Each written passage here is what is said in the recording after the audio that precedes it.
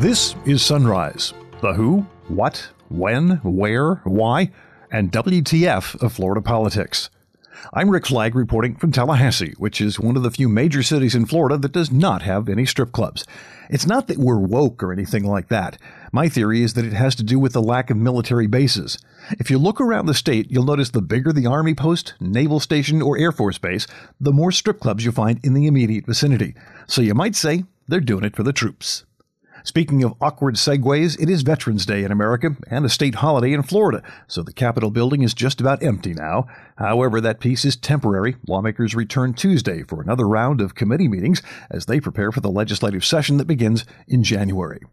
There's good news for the timber industry in Northwest Florida. The U.S. Department of Agriculture does not offer crop insurance on trees. However, they have agreed to come up with almost $400 million to help growers who suffered huge losses last year during Hurricane Michael.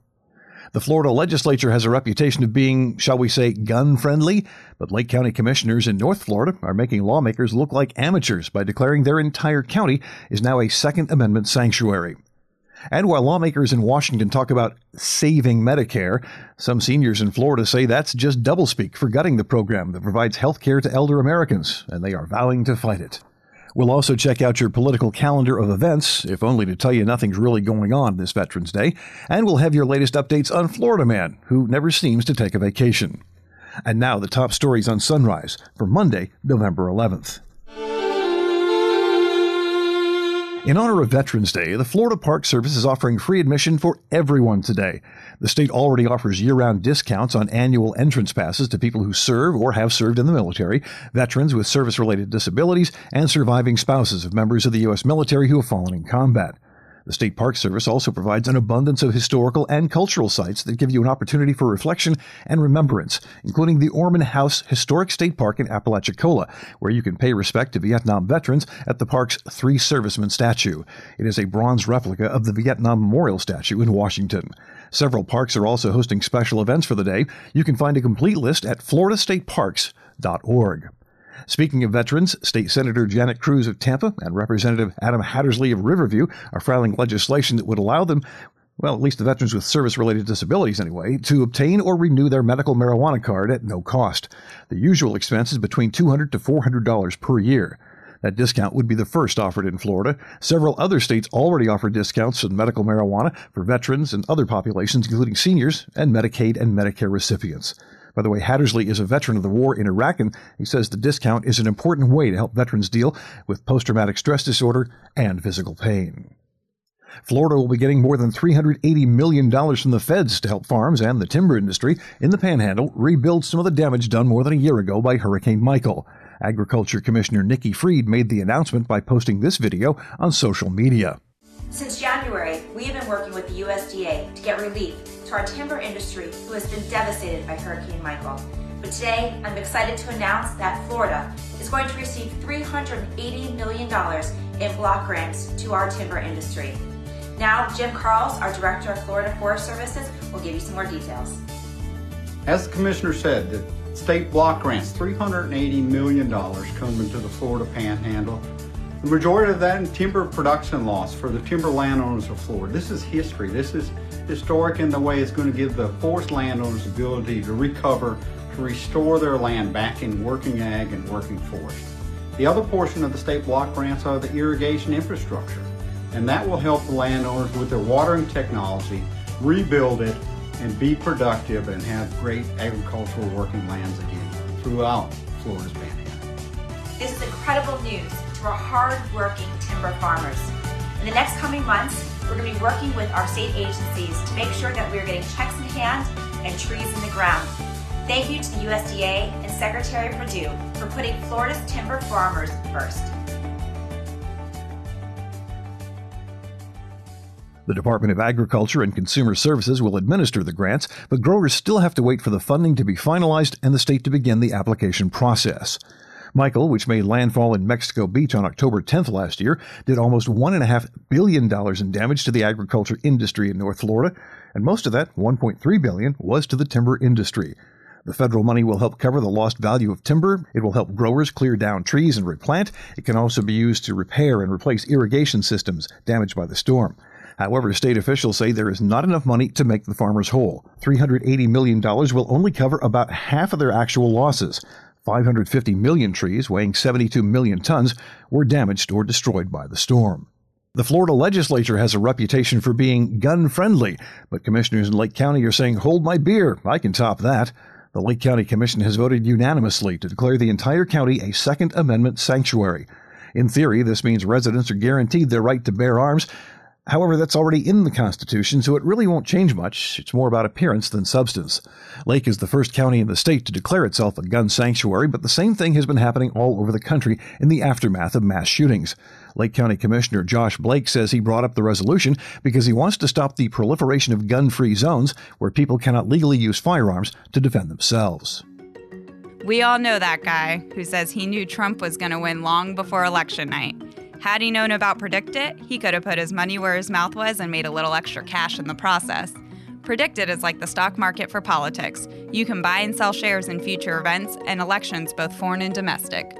During the 2018 midterms, PredictIt beat other national pollsters like Nate Silver in election night predictions, and it wasn't even close. It's easy and only costs a few bucks to get started. Sunrise listeners can get a special introductory offer by visiting predictit.org/promo/FLAPOL. It's trendy these days for politicians to sneer at anything with a hint of socialism. But a socialist program set up almost 100 years ago consistently ranks as one of the most popular things our government does.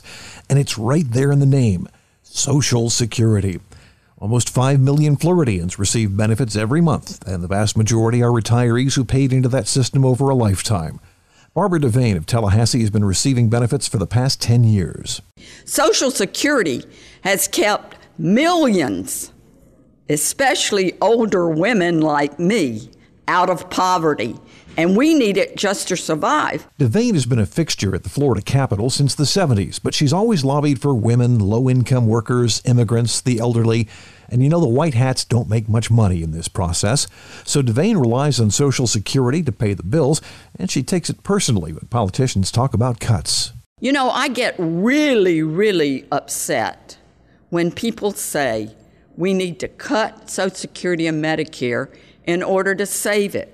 That's the biggest lie that was ever perpetrated on retirees. Also, when they are now saying that Social Security and Medicare is what caused the deficit in this country. Devane now lobbies for a group called the Florida Alliance for Retired Americans.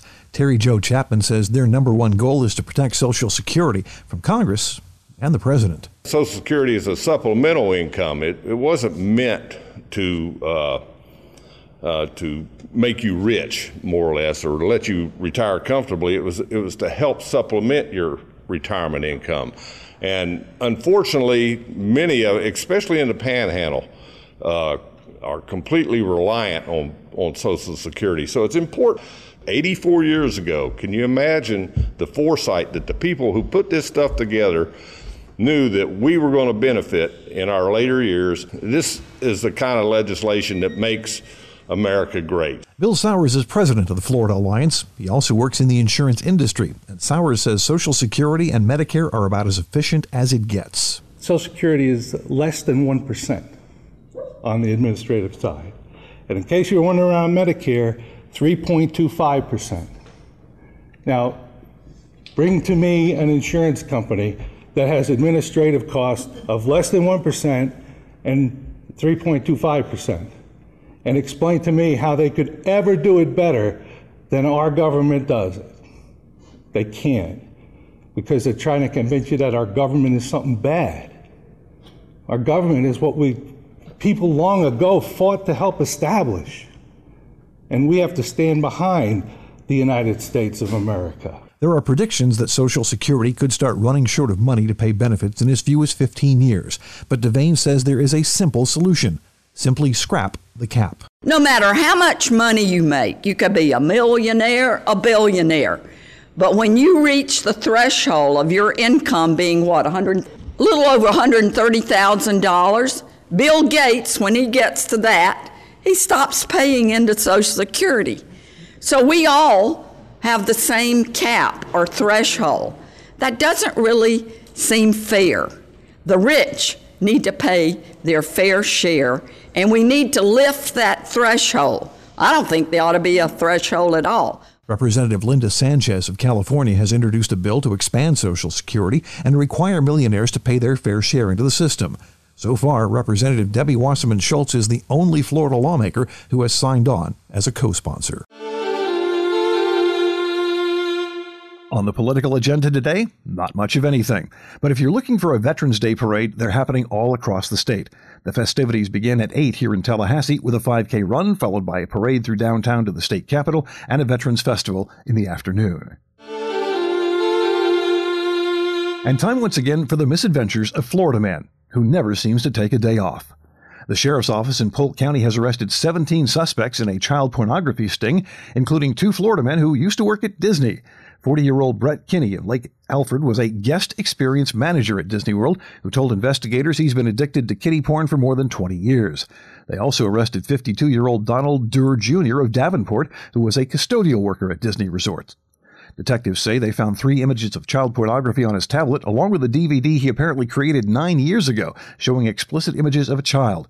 Durr told the deputies he's a pervert, but not a monster.